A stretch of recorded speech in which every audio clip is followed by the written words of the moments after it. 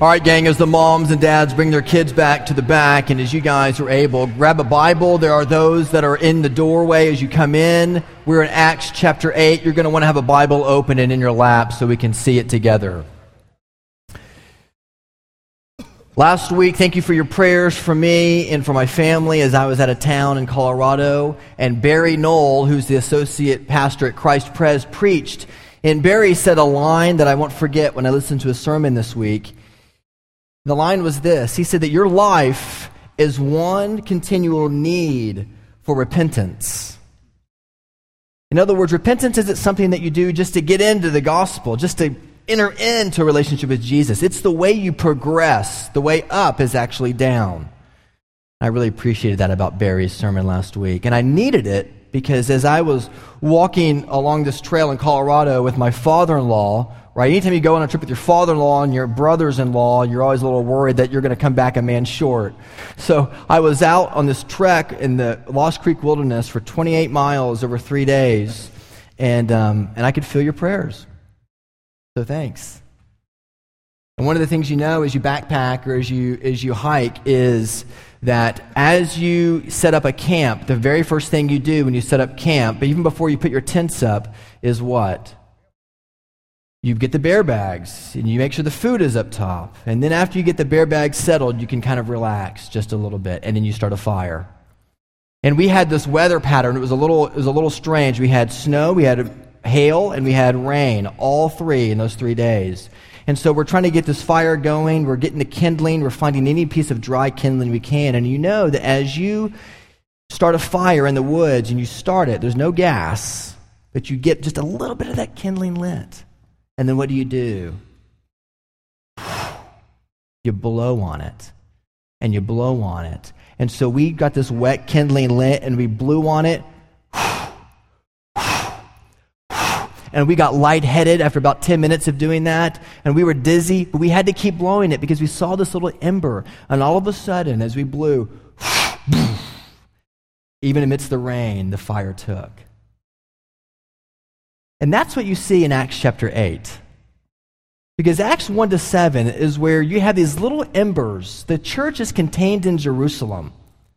And then with the death of Stephen, persecution, the wind, if you will, comes to the church and takes this little ember, this little coal, this little bitty fire that's just a little bitty spark.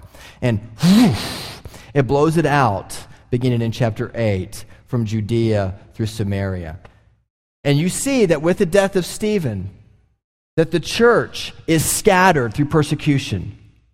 And that those who scatter the church, interestingly enough, as we're going to see, are not who you might expect. So give your attention to God's word, and I'm going to read from us from Acts chapter 8, beginning at verse 4, and I'm going to read all the way down through verse 40. Listen, in this series, we're reading large swaths of Scripture because Luke wants us to read large swaths of Scripture. There is a Greek word, now, that he sets forth in chapters 8 and 9. Now this, now that. He wants you to keep reading larger sections in order to see the point he's trying to make for Theophilus.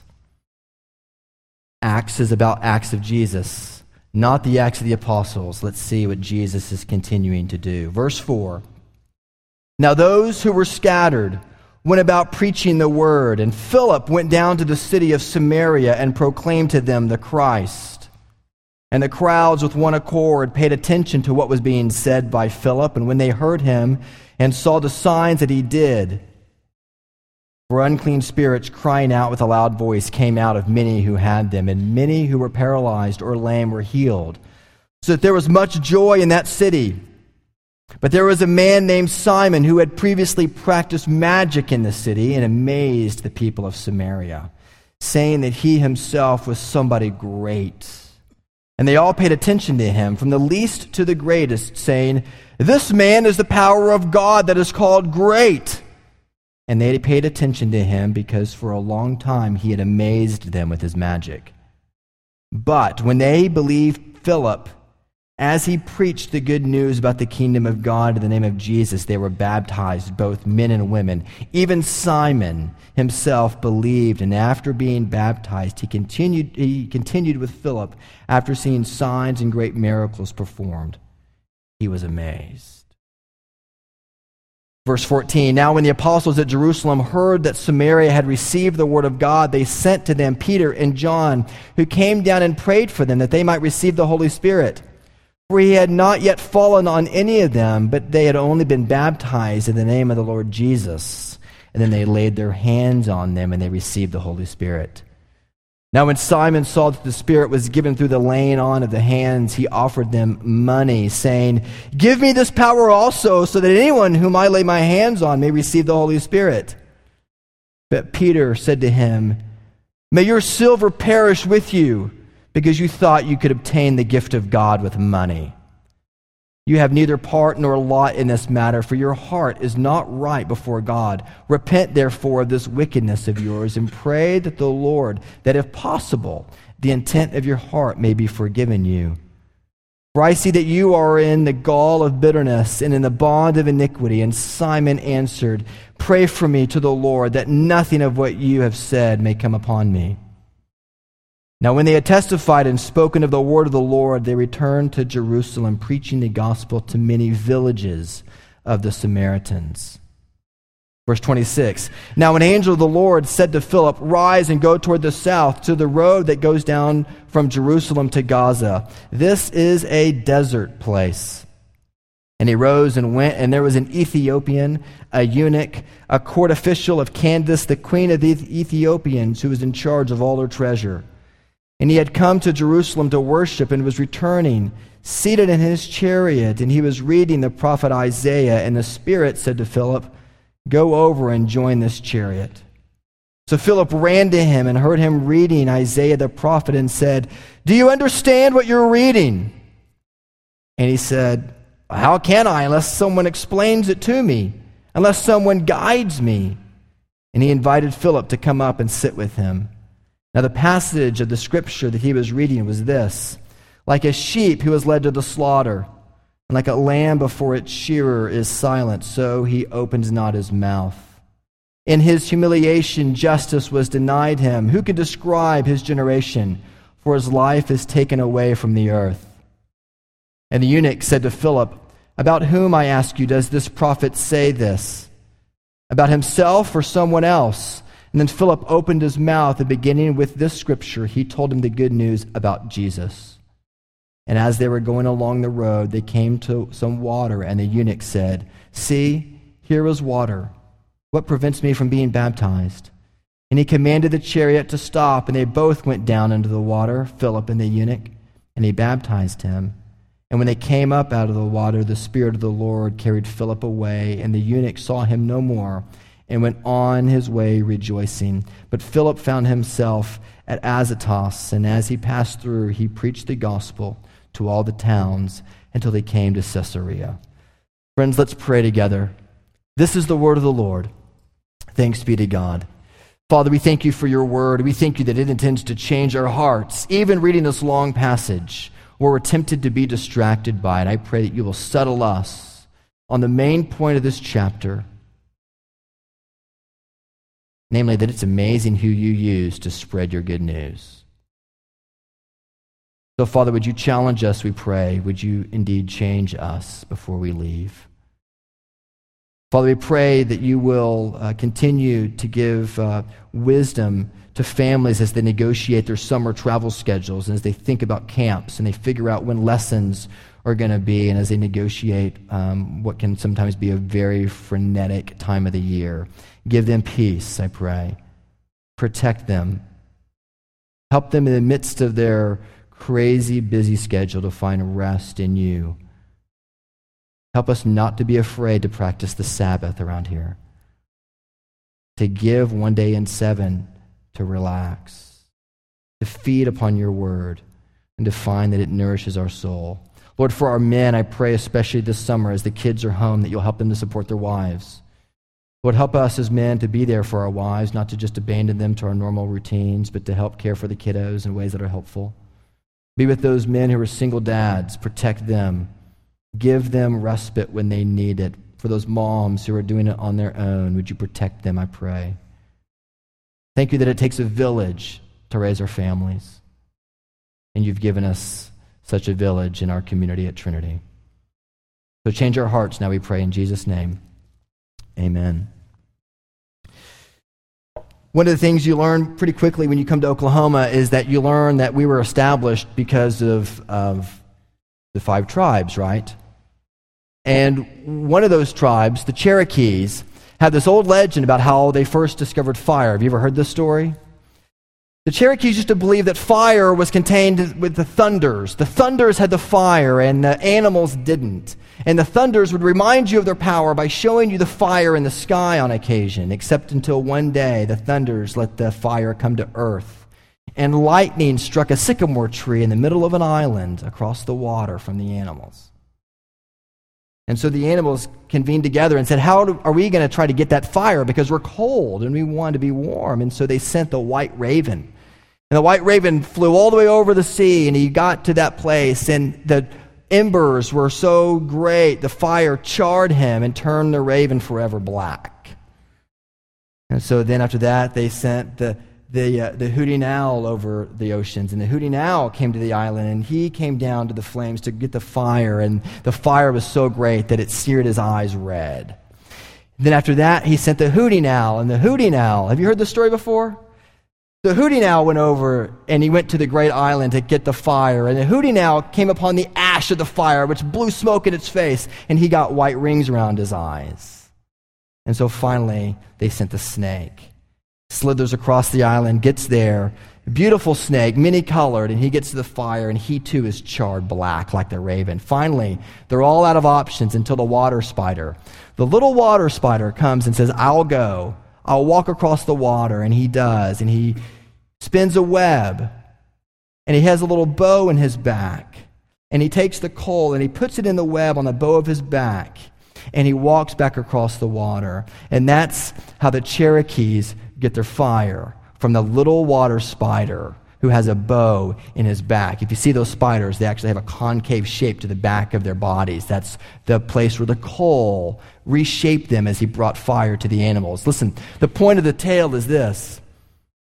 In Acts chapter 8, as the gospel goes wide to the world, we think it's going to be the raven or the owl or the snake or the animals that we all really like, the guys that have some clout in the kingdom. But who is it that actually brings fire back to the Cherokees? Who is it that actually gets the gospel out of Jerusalem? What does your text say? It says that after the persecution of Stephen, the apostles stayed in Jerusalem and everybody else spread out. And what you learn in Acts chapter 8 about the gospel is how God spreads it. Who does he use? Where does he spread it? And to whom does he give it? Who does he use? Where does he spread it? And to whom does he give it? Let's look at those questions together. Who does he use to spread the gospel? Point number 1. God does not use the apostles in Acts chapter 8 to spread the gospel. He uses the laity. He uses the people of the church to spread the gospel. Notice if you lower your eyes to the text, you'll see in verses 1 to 3 of Acts chapter 8 that Paul ravages the church, that he drags men and women into prison. And this scatters the laity of the church. The people. When I say laity, I just mean the people, not the ministers, not the apostles. He scatters the people. And God uses, if you will, the water spiders of the world, people who we wouldn't expect, people like Stephen, people like Philip, not John, not Peter, not Andrew. David Wells has this great line in a book that he wrote not long ago where he says that it's the professionalization of the clergy that has destroyed the evangelical church. What I mean by that is that when you think about sharing the gospel with other people and you say, no, that's Mike Phelps' job. He can do the confession of sin really well. He's an elder. Let him do it. Or Will Parker, he's the guy. Or Nathan Keller, or Blake, he gets paid to spread the gospel. Let him do it. Whenever you begin to see that the gospel you pretend that the gospel is like the job of the professionals. You've missed the joy of the gospel. In fact, the professionalization of the clergy and of the ministry has actually killed, in some ways, David Wells says, the evangelical church, because it cuts out from under us the joy of being able to be his hands and feet in Owasso. Are you with me? In Acts chapter 8, he uses Philip, who is a deacon listed with Stephen. And it says that Philip, he is among those who are scattered, and he went about preaching the word. Just until this point in Acts, the word evangelism is used one time in chapter 5, verse 42. And here, in verse 4, it said he went about preaching the word. It's a little misleading in the ESV to use the word preaching, because it's the word for evangelism, which just means he was telling the story about Jesus. It wasn't like he was preaching in public. He probably wasn't. He was probably in the midst of the Samaritan city telling people the good news about Jesus. Listen, what scares you about sharing the good news about Christ? For some of you, it's like, look, when I get promoted to my job in the company, then I'll have the ability to share Jesus. I'll have a greater clout in my company. Or whenever we finally get settled in our house, then I'll be able to share Jesus with my neighbors, but I've got too much stuff to do in my house. Or whenever I can finally get them to come to Trinity, then they're going to hear the gospel. That's not the way Scripture tells us to share the gospel. The principle that he gives us here is that every Christian evangelized. And every Christian had the responsibility, not of succumbing themselves to some program, not of some formal preaching circuit, just of being the church on the move. That's funny that I just said that. There's a church in this town called that. Being a church on the move for the sake of the gospel. They're spreading the gospel to each other through what they say.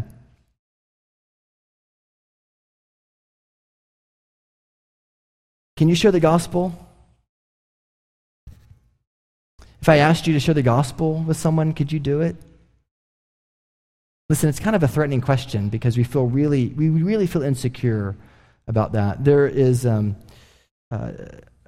book by Robert Bellah called Habits of the Heart, and he quotes a guy who grew up in the South, and he talks about a conversation with a young therapist friend of his, and they were looking back on their careers, and he said, one of the messages that I got growing up in the South as a doctor's son was to be very respectful, to have a great deal of respect for others. And another message as a child was that you were independent. You took care of yourself. And the phrase that comes to mind, he says, is, where is your backbone? When things are bad, you take care of yourself. You don't ask things of other people. So in one way, you were really connected to other people in terms of politeness, caring, and respect. And in another way, you were very independent and would seek to be independent. The point is that in Owasso, I like to be independent. And we like to not really ask for help from other people. And that actually shapes the way that we're afraid to share the gospel with other people. Number one, because we assume that because they go to church, they get the gospel. And that's a bad assumption. And number two, it's because, frankly, we really want to remain fiercely independent. We want to be concerned about ourselves and not about other people. Listen, the essence of love is to be able to tell people the good news about anything.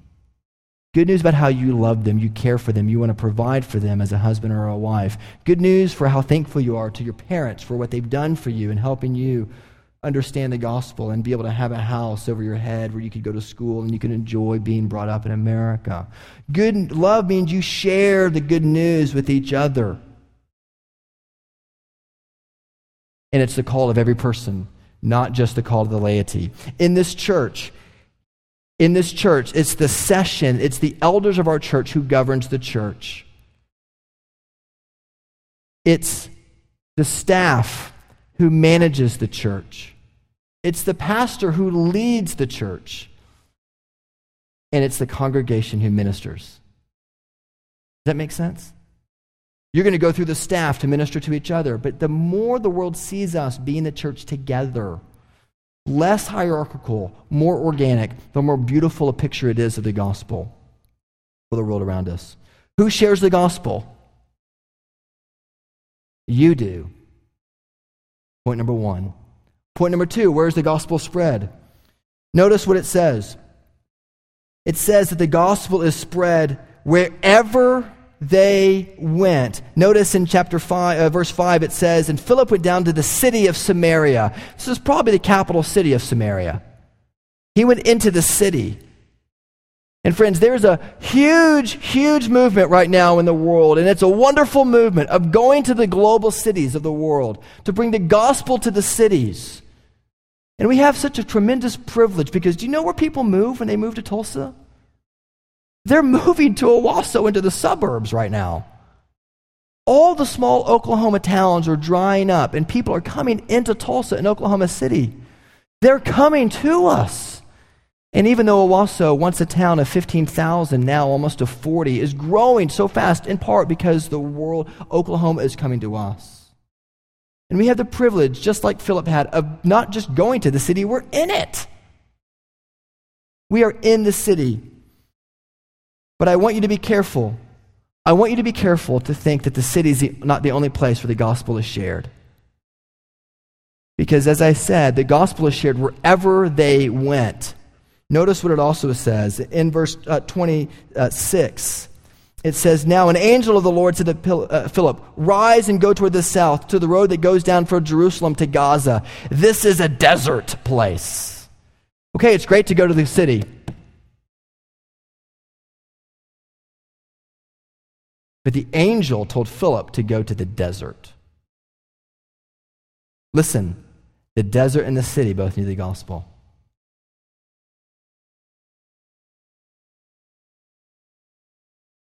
And then later in verse 40 and back in verse 25, actually one verse up from 26, it says, now when they had testified the spoken word of the Lord, they returned to Jerusalem, preaching the gospel in many villages of the Samaritans. And then in verse 40, after Philip goes to Azotus, he goes up to Lydda and then to Caesarea, up north up the Mediterranean Sea, and Philip went to all the towns until he came to Caesarea. Here's the point.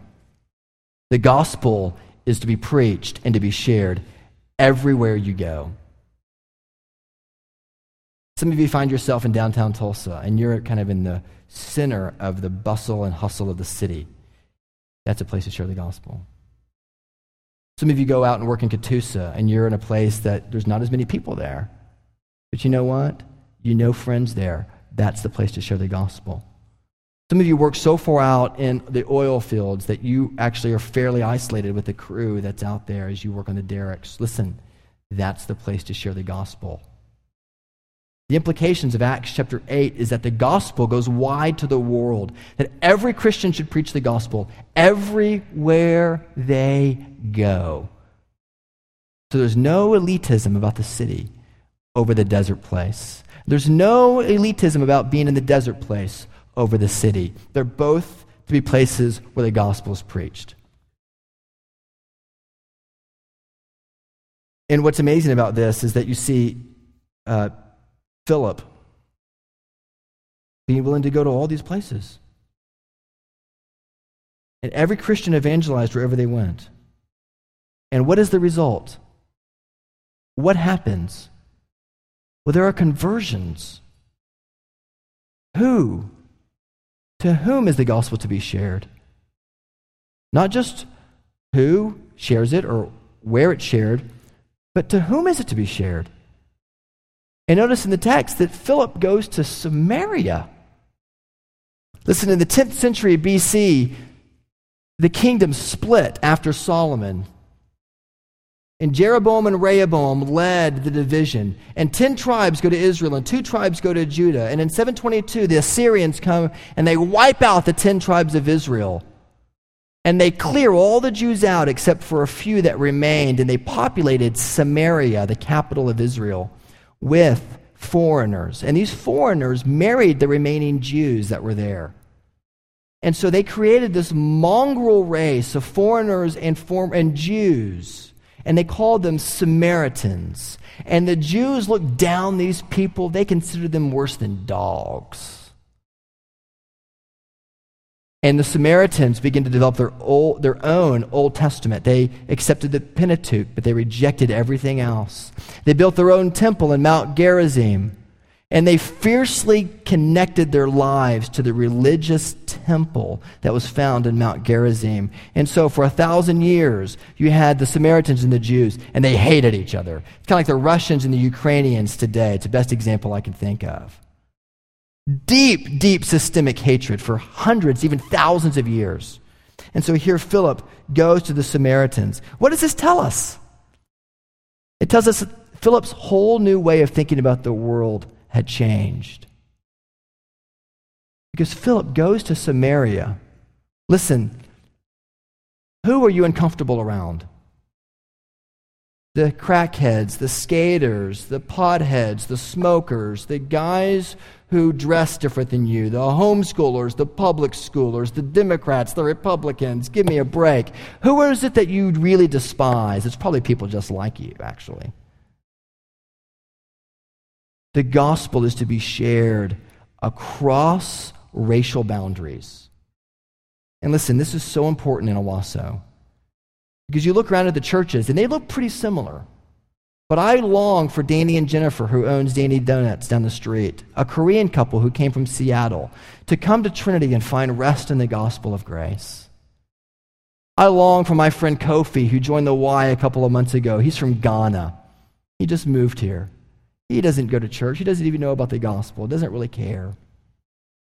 But I pray for Kofi, and I pray that he will find greater welcome at Trinity Presbyterian Church than he does at the YMCA of Owasso. Why? Because this is the place where the people of God are to be the body of Christ together. Across racial lines, the gospel is to be spread. And Philip is totally changed by this. It doesn't happen automatically. Remember, God uses the laity, remember? And notice that when he uses the laity, notice how he does it. Philip doesn't just come to Samaria and start preaching the gospel. Sinner, you're going to go to hell. Come believe in Jesus. That's not how he does it. It says he starts out with deeds of mercy. And he performs signs and miracles and wonders. Listen, when's the last time I'll talk to myself for a second, Blake. When's the last time I actually gave up a Saturday afternoon to go help my neighbor down the street? To just love them and encourage them and help them out. When's the last time that I thought, wasn't very long ago, I don't want to do this. I just want to sit and watch the Spurs Thunder game. Maybe it was last night. Listen, all of us are called to do deeds of mercy together. And one of the ways our church is going to grow is if non-Christians see our church and they actually get a little confused at first because they think, wait a minute, like you believe in Jesus and you're conservative in your theology, but you sure care for the poor like those mainline people do. I want us to be a church that does social justice organically and understands the gospel and shares it organically, both at the same time. And you have to be intentional about doing that. Dionysius of Alexandria said in the 3rd century that most of our Christian brothers showed unbounded love in the midst of a deep, deep plague in the city of Alexandria. They showed unbounding love and loyalty, never sparing themselves and thinking only of one another. Heedless of danger, they took charge of the sick, attending to their every need and ministering to them in Christ. And with them departed this life serenely happy, many in nursing and caring, and transferred their death to themselves and died in their place. The best of our brothers and sisters lost their lives in this way. A number of presbyters and deacons and laymen willingly laid down their lives, and so with high commendation they entered death. And the result was a great piety and a strong faith, which seemed in every way in them equal to that of martyrdom as they died caring for the needs of others. Listen, the early church spread because they cared for the needs of other people. And here Philip is doing deeds of and signs of mercy ministry. Don't get caught up on what kind of signs or miracles he was doing. He's doing mercy ministry. As a church, that's what we ought to be called to do together. Do we make room for mercy ministry in our own schedules? My friend and fellow pastor Kevin DeYoung wrote a book called Crazy Busy that's extremely helpful. I commend it to you. And he says that we have to schedule time to be unscheduled in order to be useful for the kingdom. Listen, busyness does not mean you're being fruitful or faithful to Jesus. And busyness does not mean at the same time that you're not being fruitful or faithful to Jesus. It just means you're busy. And everybody's busy. But you've got to be able to push back your schedule enough to let there be room for other people in your life and to be able to release your idol of control like I have and to allow people to interrupt your schedule. Because the most beautiful thing in creation is not the task that you're about to check off. It's that person sitting in front of you. Do you love them? Are you able to be there for them? Are you open to help meet their needs? You've got to be able to make time. If you're like me, then prolonged periods of time away from the internet is the most helpful thing in the world. Hiking in Colorado is what I need. I need to be worried about brown bears, not the number of bars on my phone. And probably so do you. Guys, let's make room in our schedule if we can. Listen to me. Make room in our schedule for meeting the needs of other people. It's so simple. But it's not that simple, is it? Who shares the gospel? The laity. Where is it shared? It's shared everywhere. To whom is it shared? It's shared across racial lines. Secondly, it's shared across spiritual lines. Here, Philip goes to Simon the magician in verse 9. Simon believed but was baptized, but Peter later rebukes him in verse 21. Simon has an intellectual faith that's disconnected from a real heart change. And there's a subtle warning for all of us here. Because Simon gets the gospel intellectually, but he wants the approval of other people. And so he says, yeah, I'll sign on. I'll help with setup. I'll become part of the church. But there's no real heart change in him. And Simon himself busies himself to win the approval of other people.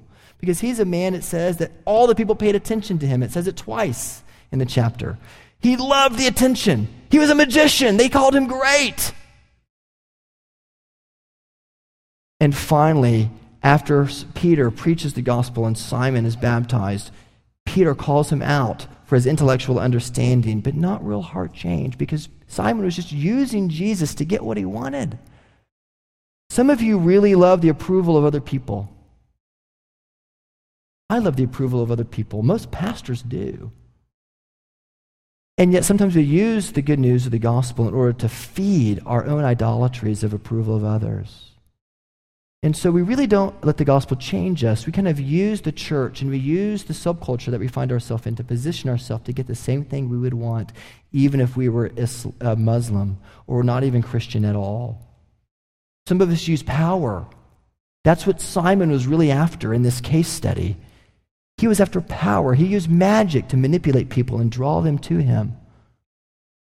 And some of you, in the same way, use money as your power.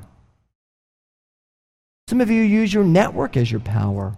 Listen, the gospel comes to help you see that you actually don't have power. That Jesus is the one who provides the power that you need, because your power is powerless to do the most important thing in your life, and that is to reconcile you with God. All of us are divorcees. You ever thought about it that way? And it's only the power of the gospel that brings us back into reconciliation with our groom as his bride. And he does it together.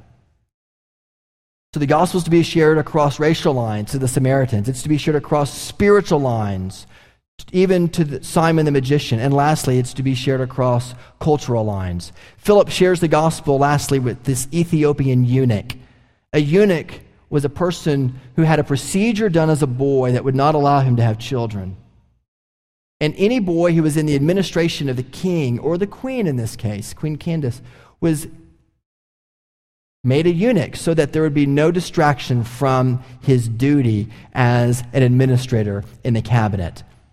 And so this eunuch comes to the temple, and perhaps he's seeking to believe, perhaps he does believe, but he gets to the temple, and he goes back home, and he probably had a really rude awakening at the temple. You know why? Because the temple will take a lot of people. If you're Jewish and if you're male, you'll get in. But if you're a eunuch, there is no room for you in the temple. And Deuteronomy 23:1 says that eunuchs shall not be part of the kingdom of God. And so here's this eunuch going back home. And Ethiopia wasn't like modern-day Africa. It was the northern part of Egypt.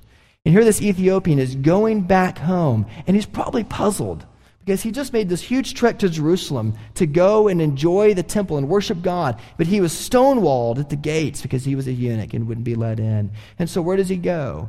He reads Isaiah because he knows that in Isaiah in chapter 56, verse 7 and 8, is the passage where it says, one day, do you know who will be accepted into the kingdom of God? The eunuchs.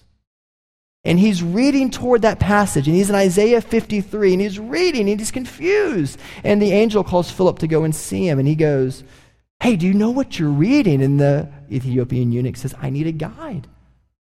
I don't really understand it. I just had this experience at the temple where I was rejected. What gives? And so Philip explains to him the gospel, and beginning with that passage in Isaiah 53, this beautiful passage about Jesus, he explains how even the eunuchs, the most hopeless among us, are able to have hope because Jesus Christ is our hope. Listen, there were a lot of messiahs that were promised in the ancient Near East. Theudas in Acts chapter 5 rose up, and 400 people followed him, Gamaliel tells us. And after him, Judas of Galilee comes up. Remember in Acts chapter 5, Gamaliel tells the Pharisees and the Sanhedrin, and he too dies. People thought that Moses was the great prophet. Let's follow Moses. Those people were called the Pharisees. And they thought that Moses was the prophet of God. But here this prophet comes, born of Nazareth, Jesus the Christ, who accomplishes for Israel what they never expected, that he would die the death they should have died, so that they might have life. And Philip is explaining this to them. He's saying, oh, my friend, listen, all of Scripture tells us about Jesus. And you too, even as a eunuch, can have life. What's amazing about the gospel is that as soon as it leaves Jerusalem, what happens? There's the clash of culture. Here's a Jewish man sharing the gospel with a black man. That's how the gospel spreads. Here's a Jewish man sharing the gospel with a Samaritan. That's how the gospel spreads. Here's a Jewish man spreading the gospel with a magician. That's how the gospel spreads. God uses you to spread the gospel. Are you willing to tell your story? Do you have eyes to see opportunities to tell it? Where does he call you to share it? Everywhere. In the heart of the biggest metropolis in the world and in the desert places and all the villages in between. And what happens? Conversions happen when you share the gospel. Now notice, I didn't say that you'll see the conversions happen, but conversions will happen. Hudson Taylor in 1854 went to China, and for 51 years he labored among the Chinese in order to share the gospel. He saw some fruit, some. But what do you think he thought when in 1949, after he had passed away, when communism came in and took over the national government, and they kicked out 286 China inland missionaries from the country? What would happen to the gospel? Hundreds of years of evangelical work in China, from one decision, totally gone. No more missionaries, no more proclamation of the gospel in China. And it was that decision by the communist government that scattered, of those 286 missionaries, they went into Japan and they went into Southeast Asia, and they ironically rose up even better missionaries for China than them European selves could have. And so then the Vietnamese and the Japanese and the Koreans began to go into China.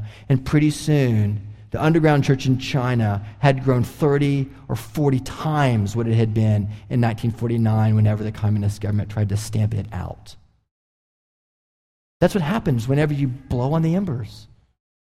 It's persecution that drives us into obedience. And friends, listen, don't let that be the thing that has to drive you, because the Lord may bring that upon you, but I pray he doesn't.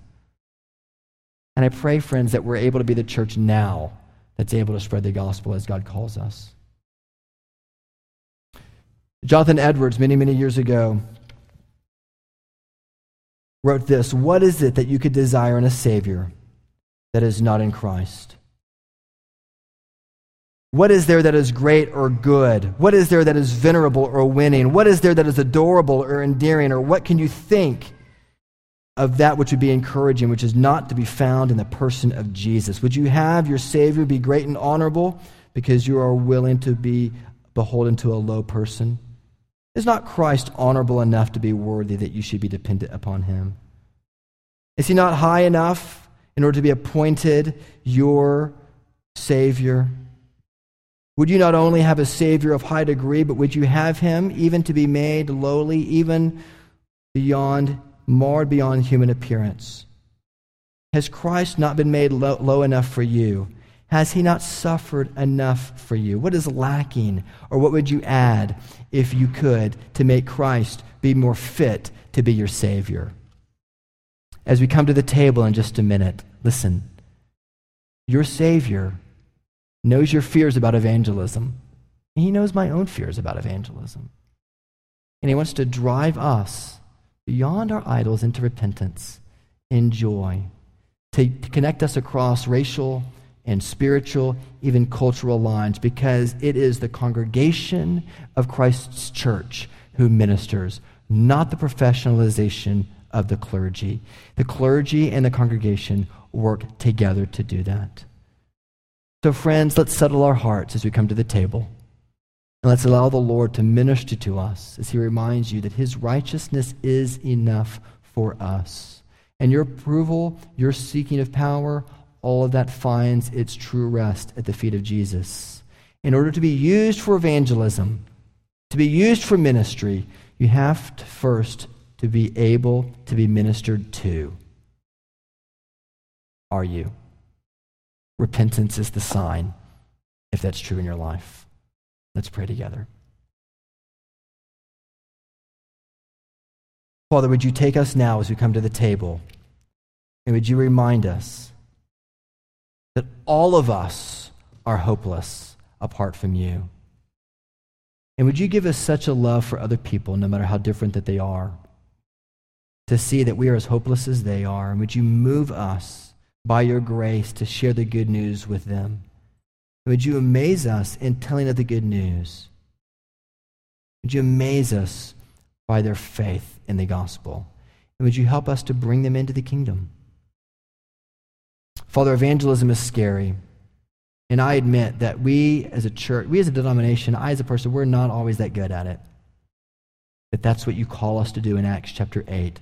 So we hide behind the promises of your word, and we repent of our lethargy, and we walk forth again in new obedience and faith, that you are enough for us.